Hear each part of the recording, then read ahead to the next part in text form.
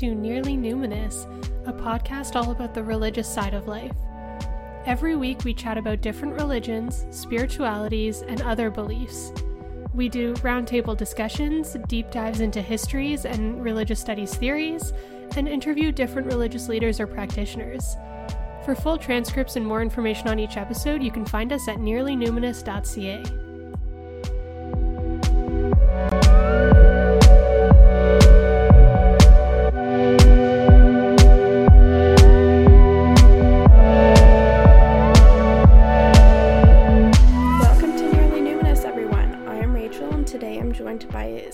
We're back.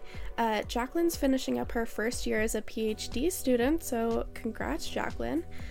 She's kind of wrapping up the semester and taking a little break before we force her back into researching and writing even more for us.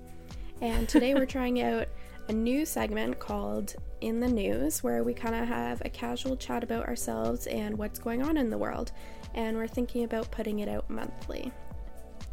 Yeah, so feel free to give us feedback on this episode, because we think, just keeping a casual catch-up and talking about just what's going on in the world in general might be a fun way to just check in on a monthly basis without doing, 30 hours of research, which is what we normally put into an episode.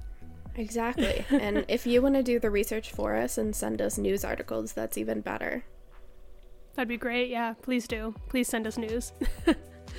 So for part of our monthly catch-up episode, we want to talk about what's going on in the world, and maybe if we can shed some educated insights, or at the very least, maybe some interesting opinions on things that we've been reading about. But first, we figured maybe we just catch up on what's going on in our lives, because I think I've gone through a big change since you last heard my voice. Yes, Kate, you go first. I want to hear about you. Yeah, I live on the other side of the country now. Ooh. Yep. No more recording in person. Not that we were really doing that anyway. No. But yeah, hopefully the audio quality is up to par for the next little bit. I'm in a very high ceilinged room right now, so it's super echoey. What are you gonna do? But I have a beautiful view of the mountains because I'm in Canmore, really? Alberta right now. Oh my goodness. Yeah. That sounds amazing. And you were snowboarding earlier, so you've got the life going on. Snowboarding in the morning, recording in the afternoon. I could be down with this. Let's not talk about the Monday to Friday work week I have to deal with. Okay, well, no, we won't talk about that. Also, it seems like your internet is a little better, so that's good. Yeah, I don't have rural internet, although I'm in a hotel internet right now, which isn't much better. So hotel internet? Yeah. You're in a hotel? So, yeah, my partner, he's in med school and he's doing rotations all over the place right now. So he's actually in the Canmore ER last week and this week. So we're just staying in Canmore for 2 weeks, and then he's actually heading down to this tiny little rural town south of Calgary for 8 months. So I'll probably head down there with him for a little bit, because I'm working remotely anyway. But otherwise, we normally have a place in Calgary. That'd be cool, though, to live in the mountains. Kind of not close to anywhere, so but nice. It's that great. Sounds super nice. So what have you been up to? Ontario's not super great right now. Yeah, I'm still in Ontario. I'm staying with family because living in my little shoebox, where I wasn't allowed to, kind of leave or see anybody, was not, or was not feeling so great. So I'm staying with family for a bit. Got to see my dog. I got to see my parents and my brother, so that's really good. And but most importantly, the dog. Yeah, that's why I mentioned him first. Yeah. And it's my birthday in a couple weeks, so second COVID birthday coming up. That's exciting. That's awesome. Well, happy early birthday. I'm sure we'll chat before then, but... Yeah, we will. Yeah, I just went through my second COVID birthday a couple weeks ago. Which they're great, aren't they? This year was a little bit better. Last year, I think, because we were in so much, uncertainty, and it was you didn't even want to, leave your house to go for a walk, you know? It was a little iffy, but this year I actually got to go out. We went out snowboarding on my birthday. So it's really not bad. That's so nice. So hopefully yours is going to be good. We'll see. I'll probably, watch a movie at home and maybe order food. But honestly, I wouldn't really want to do much more anyway. Yeah, that sounds pretty good to me. I'd kind of like a haircut. I don't know if you noticed, but this a few months ago was completely shaved. And now it's super long. And I'd really just like to not have this weird Justin Bieber swoopy haircut anymore. Oh, jeez. If we end up actually posting the video this week, then all of our fans can see your hair. Can see my beautiful, strange hair. Yeah, I haven't had a haircut in 3 years. Oh, but wow. I intentionally leave my hair in a way that it doesn't matter. Honestly, go for it. If it's shorter, it's so much harder to, maintain. So just let it grow out, might as well. Yeah. It just looks better. I've tried my hair short and it's not great on my face, No. I can see you with short hair. I think that would look really good. Yeah. But, it's all personal preference. Well, so other than wanting a haircut, what else are you hoping for your birthday? I am hoping to hear back about my scholarships, which I think I mentioned this before, but I've been accepted into a PhD program for September, but I've been waiting since January, February to hear back if I've got scholarships to be able to go to that university because it's international and do that PhD program. So I am supposed to be hearing back by the end of April. Hopefully by the time this episode is out, I'll have heard back, but I don't know. It's very frustrating. I know a lot of other people are still waiting to hear back from things and everything's delayed because of COVID, but it sucks, Yeah. I feel like that's a little bit of an excuse when it comes to scholarships. I can't imagine why a scholarship decision would be delayed because of a pandemic. But maybe I'm being naive. I don't know.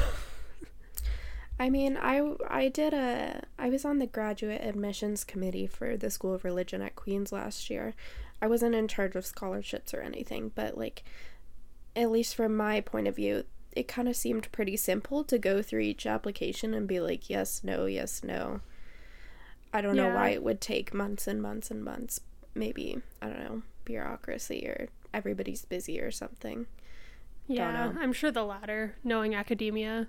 Nobody gets paid to do anything, so they take their sweet time with everything, which justifiably so. If I wasn't getting paid to do it, I'd be I'll get to that later. It's a wonder we get this podcast done when we're not getting paid for it. It's true. Well, I mean, we did just take a month off, so. Yeah, we did. If we were getting paid, maybe we wouldn't be taking as much time off. Yeah. Should we need to get more fans so that we can maybe start a Patreon or get ads or something. Mm-hmm. So, folks, if you're listening to this, if you haven't subscribed to our podcast, please do, so that we can get more street cred, so that we can stop putting a full week's worth of work into a single episode for free. Yeah. We still love to do it, though.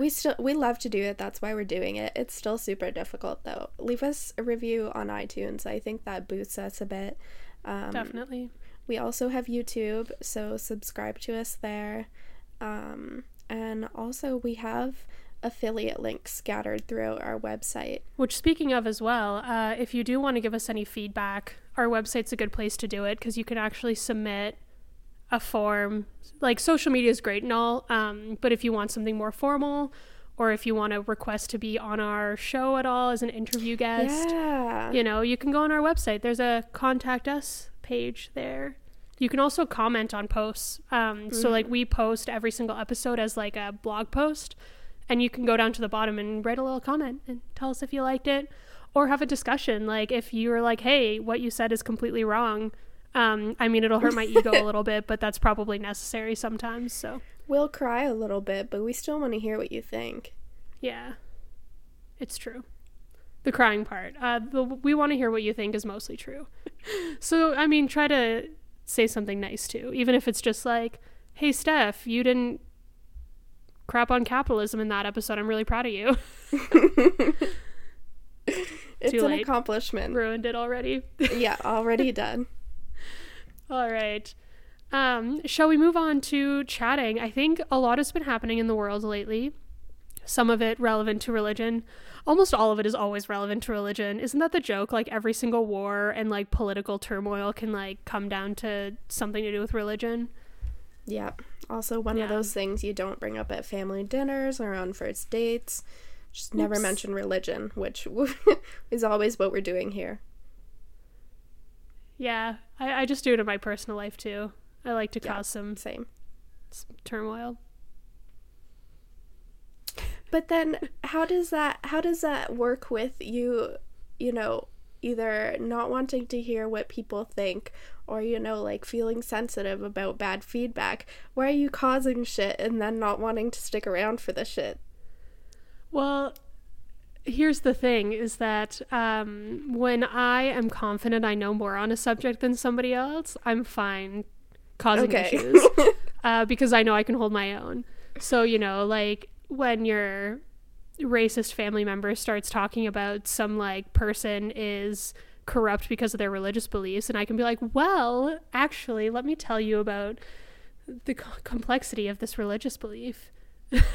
Okay, and they're like, I get it. Because they can't argue, because the only thing they have a basis of is like Fox News, and that's not a good basis to have. No. All right, shall we talk about what we've been hearing about in the news lately? I feel like you and I have each kind of like shared one article. Like we have 2 articles that we thought would be interesting to share with the world and talk about. So we're Canadian, and if you don't know about Bill 21, that's first what I want to talk about. This is an article that I saw the other day about updates on Bill 21. So if you don't know... Should we give some background? Yeah. Give the listeners a bit of background on Bill 21. So this article that I found the other day is a news story about the Quebec Superior Court ruling that upholds this religious symbols ban, also known as Bill 21, that was first tabled in March of 2019. So for some background, Bill 21 was originally tabled by the Coalition Avenir Quebec, also known as the CAQ, which is typically described as conservative, but they claim to be neither right-wing nor left-wing. But they are pro-nationalist and autonomous. So in other terms, they believe Quebec should be its own entity separate from Canada. And the CAQ currently holds the majority seats in the Quebec provincial government. So Bill 21 proposed a ban on all religious symbols in the public sphere. So like teachers, police officers, government workers, I think too, aren't allowed to wear religious symbols. And I think it also transitions into as well, like if you're seeking public service, you can be denied for wearing a religious symbol. So like if you wanted to go on a bus and you were wearing like a head covering of some sort, they could ask you to remove it. Not everyone is, but I think they legally could. Yeah, so it's based on this idea of, how do you say this in English? Laicity, I think. Yeah, I only know how to say the French way, but it's basically based on 4 principles, which is the equality of all citizens, the separation of religion and state, the religious neutrality of the state, and freedom of conscience and freedom of religion. So what the CAQ has kind of come up with to uphold these 4 principles is Bill 21, which bans all religious symbols. So, you know, you're not allowed to wear crosses or, you know, wear hijab.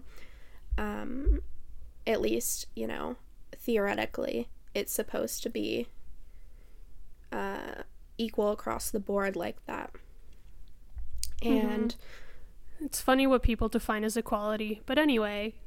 Yeah, so the purpose is basically to create like a more neutral and equal Quebec, but a lot of critics have been saying, like, rather than promoting equality and neutrality, it's specifically targeting religious minorities, particularly Muslim women. So I think that would probably be the most important thing, at least in my opinion. That's the most important part of the bill that we should probably talk about, and then we can get into the article that I actually found the other day on the update. So yeah, I think it's interesting to note that Quebec is not the first place in the world to do this at all. I think we read a lot about Turkey last year, because they have a similar, like, quote unquote secularity principle, where at least they did. I think things are changing there now. Correct me if I'm wrong. I'm not an expert on Turkey. I'm so sorry. But France too has this. Yeah, so anybody who worked in a public office couldn't wear anything, which, like, where they couldn't wear anything. What I meant to say is that they couldn't wear religious symbols. They can wear other clothing, just not religious clothing. By law, you are allowed to wear clothing. You are allowed just to not wear some clothing. Yeah.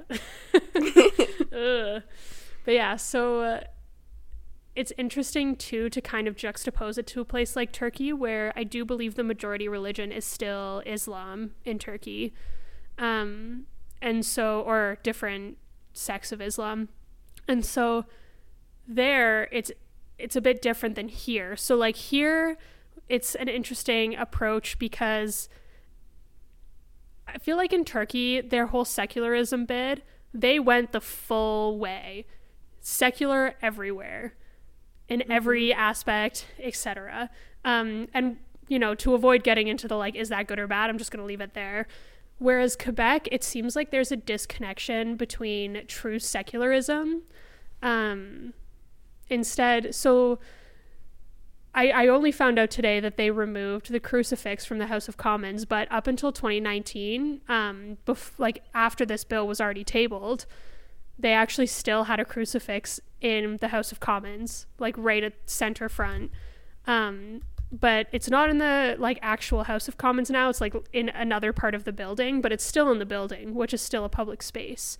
So it seems like it's this drive for secularity, but you can't really say that, like, oh, there's no malicious intent against minority religions when you still have things like a crucifix. There's other court cases as well. I think I remember reading one about a hospital had, like, a similar kind of crucifix. And I'm pretty sure they ended up winning because it's seen as, like, a symbol of culture rather than a symbol of religion. Yeah, and history and stuff like that. Yeah. Which I find very interesting because, and maybe this is jumping ahead a little bit, because in the article that you sent and, like, what actually happened a few weeks ago is that the Supreme Court in Quebec ended up ruling that the ban on religious symbols could be upheld except for in English schools. So if you go to an English school, you can wear whatever religious symbols you want, whereas at the French schools, you can't. So I think it's really interesting that it just keeps kind of coming up that it seems less about maintaining secularism rather than, instead it's maintaining the Quebec identity. Yeah, which exactly. is directly tied to mostly Catholicism, but also other forms of Christianity as well. Yeah, it's just about, like, picking and choosing what is the ideal Quebec identity. And, like, so if you didn't know, historically Quebec has been pretty Catholic, and for Catholics it's a lot easier for, how do I say this? It's more of, like, a private religion. Like, you can go to, it doesn't have any super outward signs of religiosity if you're Catholic. Like, maybe you want to wear a cross, which is technically banned now, but you could wear it under your clothes maybe, as long as it's not seen. But yeah, so if, for example, you are a Muslim woman and you choose to cover your head, then this is a more obvious outward sign of religion, but it's also very intrinsic to you and your sense of religiosity. And now, as a result of Bill 21, you are, prevented from working in schools, working as a police officer, probably working in the government, I think, and like Steph said earlier, possibly even prevented from accessing some services just because of the way you express your religion, which is less private than it would be if you were a more majority religion like Christian. I think it's also the fact that in Christianity, in like mainstream Christianity, there's not really any direct there's not really any direction on you must wear these items to express your religiousness, right? I think even in the Bible, it's like, oh, you show by your actions. And actions aren't forbidden. I mean, there's illegal actions. I'm talking about like general actions aren't forbidden, right? I don't think there's anything wrong if I walked into a public space and said, oh, would you like me to pray for you? They'd probably just be like, no. Be like, okay. Whereas, when it comes to like Islam, and I know this isn't like a widespread statement. I know there's plenty of female practitioners that do not wear headdresses and they're fine with that, but it is part of the kind of there's a word, I'm missing a word. History and culture of Islam. Yeah. Anyway, it's part of your religious faith, right? It's intrinsic to your belief system. You need to do it because it's asked of you to do it, right? So I think there's that difference there. Same thing with the Sikh turban. That's part of the religious guidelines, right? It's not just, well, if you want to, you can wear it. So I think that's where it kind of is a bit challenging. I think in this day and age, more and more people are saying, like, it doesn't have to be so black and white, the rules. Like, you can or cannot wear a turban or a hijab based on whether you choose to, even if, for example, your family wants you to, or, the book you ascribe to wants you to. Like, it is a choice, but it also is a very important part of some people's religious faith, so it can go back and forth. Yeah, well, and I think it is important to kind of say, though, that I think there are a lot of people who don't feel like it is a choice, and I think that's when it becomes a bigger challenge, because obviously everything is a choice. Like, we have free will. Yeah. I don't want to get into that debate. Never mind, I take it back. Another day. For the most part, we in the everyday, it seems like we have free will. So of course, like, you do get to make that choice on, like, if you want to don a specific religious symbol. But I think there are a lot of people who really feel like, if I don't do this, I'm going to hell, or not going to a proper afterlife, or whatever the result might be. And I think that's I think where it gets really challenging for especially people who are not religious to then understand these expressions, because if you're not religious, if you don't think that that's a issue that you're gonna ever have to face, or if you just believe in a different form of afterlife, it's sometimes hard to really understand the weight of what that can do to a person if you think that your actions will affect your ability for eternal life, right? And so I think that's something that, I don't know, you'd think, though, that the Christians of Quebec would kind of get that, because Christianity also has that. Yeah, and I mean, I think that's why the bill was introduced, like, to make sure that, people, I mean, I may be just guessing here, but I think that might be one of the reasons the bill was introduced, because it's to create more equality. They don't want people who feel like they have to be forced to, wear religious garb, to, present super religiously, as if it's, as if they're being oppressed by a religion. They want to give them the opportunity to, be free from that, which I think, like you said, some people could benefit from the bill, but I think in practice, what's going on is it's really taking away that freedom of choice in the first place for a lot of other people. Like, instead of being able to choose to wear religious garb, now they are being forced to,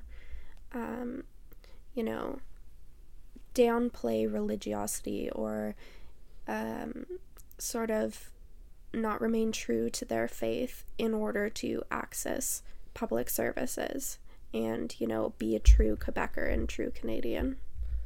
Yeah, I think you are right. Like, that, I think, is one of the biggest arguments that gets put forward, especially we saw it a lot back, was it the 2014 election? Because part of Stephen Harper's platform was running on a ban on basically like head coverings, like hijabs and burqas and any other form of that. And what a lot of people were arguing is like, oh, well, we have to, because these women come from oppressed countries and they don't get to express their femininity and womanhood because they're being forced to do this. And I think we saw quite a few people kind of come out of that and be like, actually, I wear this by choice. I want to. I'm the boss in my household. My husband does everything I want him to do, so that's not really an issue. And so, yeah.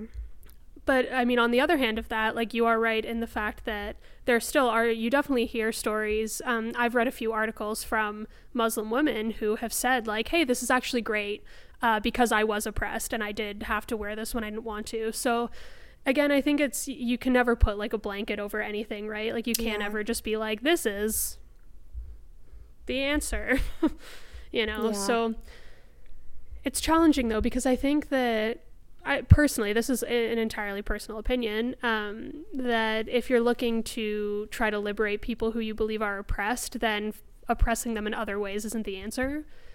Mm-hmm. I think that if you legitimately see women that you feel are being oppressed, providing them with more choice is probably the better option rather than less. But yeah, again, that's my opinion. I'm not an expert at all in that. Yeah.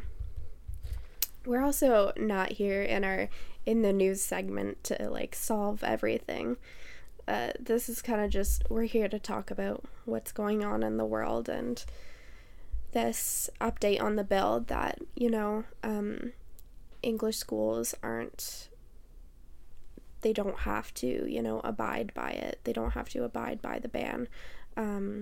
This is an update on the bill, and, kind of just shows that the purpose of it is to reinforce this idea of, Quebec identity, and the fact is it might be unfairly targeting different religious minorities. Yeah. Do you have anything more you want to talk about on this subject, or shall we move on to our slightly lighter news article? I think we should move on. Cool. All right, so the second one, I brought this up months ago. This article came out months ago. And I brought it up a little bit in our Cult of Wellness, or what did we ended up calling that episode? Oh, Religion and Diet Culture. That's what it was called. Yes. Yeah. I brought it up in our Religion and Diet Culture episode, and I wanted to talk about it a little bit more specifically to this article. So basically, we all know what Peloton is. If you don't, it's a spin cycle bike, whatever you want to call it, that you can actually buy and have in your home, and it has like a TV screen, and you can get a subscription to do like live workout classes. I think they also have like treadmill and like other kind of things, but the big one is the bikes. That's kind of how they got their start, and that's like what everybody has. So Peloton has shot through the roof since the pandemic hit because, first off, most workout equipment is still sold out. I am a strength athlete and I cannot find like equipment for my own home gym still without paying like thousands and thousands of dollars. So I'm just not working out. It's fine. I'm not mad about it. But spin bikes seem to be something that like are still being manufactured like crazy. So I think Weird. a lot of people have really jumped into this like Peloton craze because it's what they can buy. It still costs a fortune, by the way. The bike itself is, I think, like in Canada anyway, it's I think like $1,200 or $1,300, and then you have to pay something like $50+ a month for like your subscription to even have like access to the workout classes. So it's not cheap. Wow. Yeah. Is that how expensive most spin bikes are, or like is that super expensive? I think it's a bit more than normal. You can get like I got just like a small exercise bike for like $200 or $300 that it's kind of bad, but it works. You know, you get what you pay for. So I think like if you're looking to get like a really nice high quality spin bike, you're probably looking at over $800 or $900. So anyway, Peloton has been in the news. I've also seen it kind of like all across like different Reddit threads and things like that, talking about this new Sunday class. So the article in question, and we'll post these articles in the show notes so you can actually read them later if you're interested, or pause the episode, give it a quick skim over, and then start it up again. But this article is called "Peloton Makes Toning Your Glutes Feel Spiritual, but Should Jesus Be a Part of the Experience?" So to give you some background,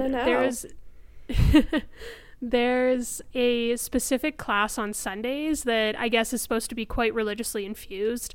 Again, I'm poor and do not have a Peloton, so I can't speak to like what this class is actually like. But from reading secondhand accounts on it, it's hosted by somebody who actually has their master in divinity, I do believe. So like they could be a pastor. I don't think they have any pastoral experience. And what's basically happened is a lot of women who are Christian, or maybe like Christian adjacent, that's a thing. I'm making that a thing now. Christian adjacent women, they have kind of started turning to this Peloton class because during like lockdowns, they aren't able to get to their church. So they, like, a lot of people do church online, and this is just kind of like a different version of it where you're also exercising. Side note, have you seen Schitt's Creek? Yes, I love Schitt's Creek. Do you know the episode where they go to that step class and it turns out to be a cult? I love that episode. That's so funny.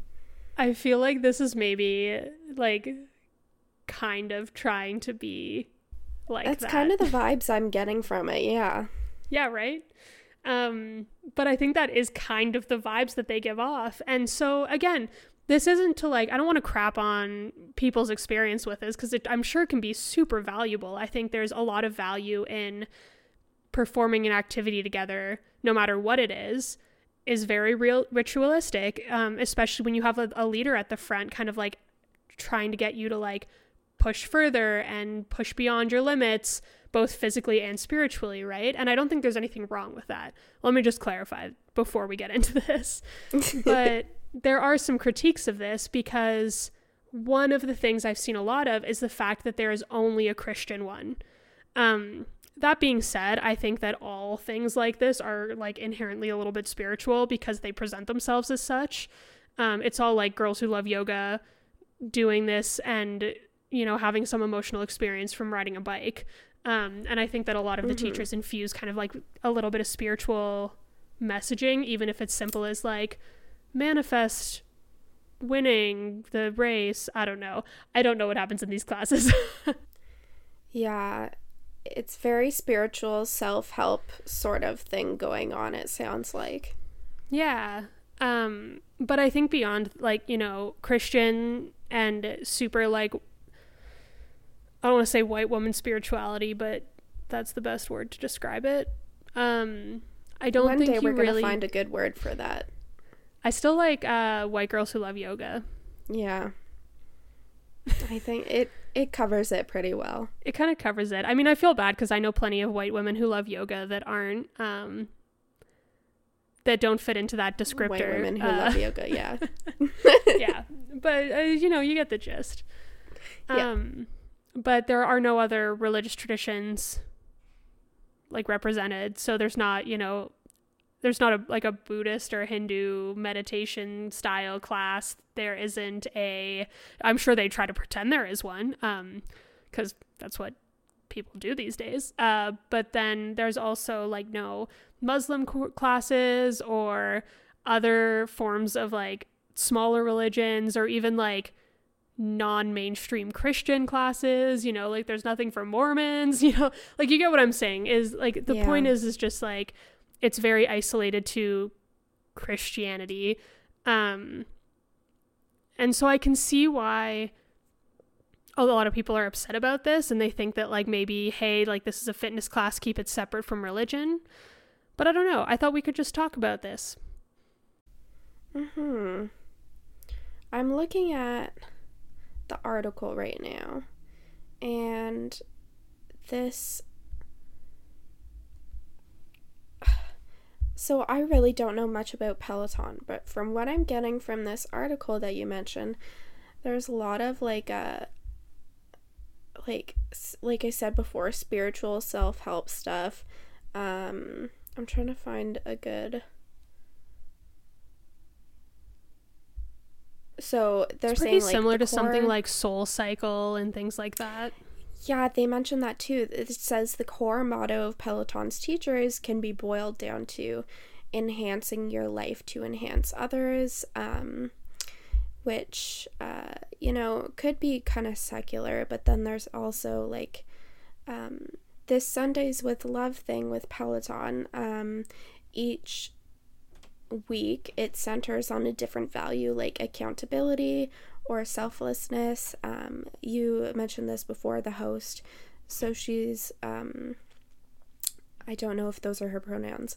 The host, Ali Love, was a former theology student. And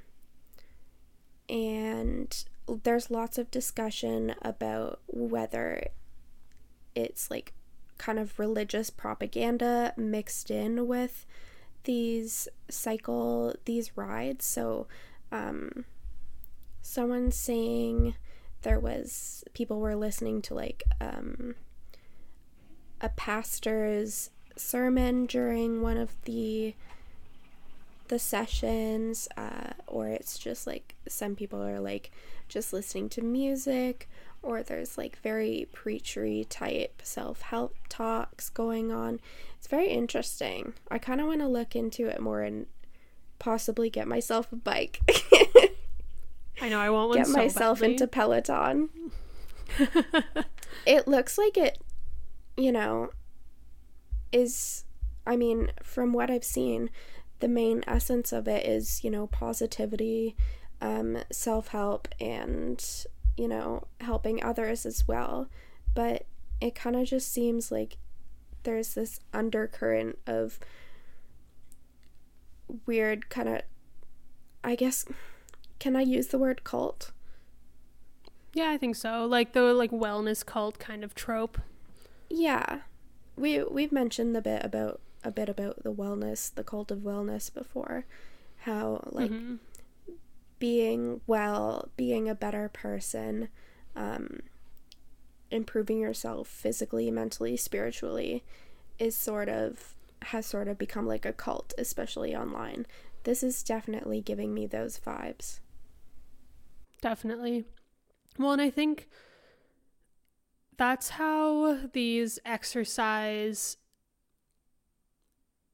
businesses, I guess, thrive, right? Is that they work to create almost this, like, cult-like environment, not necessarily in a bad way, but it's very, you know, you first bad for the bad parts, you invest a lot of money into it, but like beyond that, there's always a charismatic leader. There's always somebody at the front that you want, like, you come back for, right? Like, people have their favorite hosts and instructors and things like that, and you see it across the board with anything similar, right? So like Soul Cycle was like that, but it was more in person, so it didn't have much as wide of a reach and as centralized. But you look at other things like the Tone It Up thing is like the exact same way. And all of this is about, they create like a social element as well. So like not only are you coming for exercise, but you're coming to be inspired by this leader. You're coming to have some sort of social interaction, but you're also coming to feel this like joint ritual experience, because it is, by definition, you could argue that like going to a spin cycle class is a form of ritual. So I really think that like that's how these businesses succeed, though, because if you didn't have those characteristics that are frankly a little culty, they wouldn't have as many people buying into it and as many people following it so religiously. I didn't mean to use that pun, but I caught myself right before I started saying it. Anyway. No, it works though perfectly. Yeah, this idea, I guess, like, Peloton seems to really be capitalizing on this idea of community during the pandemic and, you know, coming together while being apart to have transcendent personal experiences, which I can see is why it's, you know, so people are so drawn to it during this time. Definitely. I get it. I want one. It works. I'm not immune to the cult of wellness. What did you say in our very first episode? Something like, I am not immune to marketing or whatever. Oh, yeah. It's probably something like that. Still holds. Marketing, influencers. Yeah. I'm a sucker for influencers. Well, it works. They know what people want. They want connection. They want self-help. They want, you know, a connection to something bigger than them. And, you know, they want inspiration and motivation. And maybe cycling is the way to get there. Through Peloton. Cycle your way through the pearly gates. Exactly. What did they say on Schitt's Creek with the step thing? Yeah, it's so similar. So in Schitt's Creek, there is this sort of cult where it's like a step class that the main characters go to. Looks very like Peloton. It's kind of like a Soul Cycle vibe. It's all about like affirmations, pushing past their like personal demons, which, you know, we find out later he means like actual demons, and ascending to like a gateway. What he calls the literal gates. Yeah, the literal gateway into the sky. But no, he calls it a literal gateway into the sky. Yeah, exactly. Yep. Yeah. But like a literal gateway. Like totally similar to Peloton. But also very much like a MLM kind of scheme. Because they get Alexis to like get everyone in. Oh, so funny. Anyway, if we started talking about MLMs, we'd be here all day. Does Peloton have that element of MLMs in it? I mean, obviously you put a lot of money into it, but...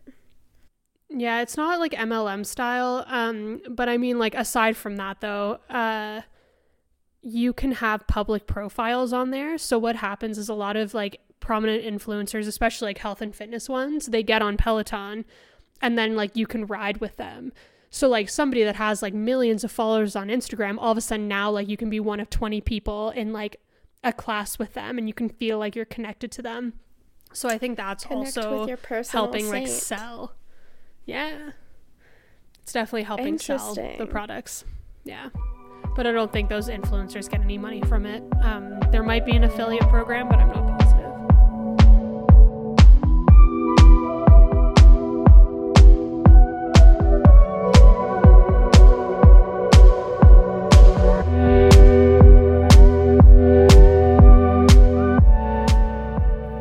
Thanks for listening, everyone. If you found something you'd like us to cover in the news, you can email us at nearlynuminous@gmail.com, or you can message us on one of our social media pages at Nearly Numinous on Twitter, Instagram, or Facebook, or now on YouTube as well. Yes. Also, don't forget to make sure you're subscribed or following us, depending on what platform you're on. It's called a different thing. It just really helps us, because the more people we have following us and downloading our episodes, the closer we get to maybe getting some ads and actually getting some funding for the work that we're doing for this. So we would really appreciate it. Also, if you can leave a review on Apple, that'd be sweet. Thank you. Thank you. Bye.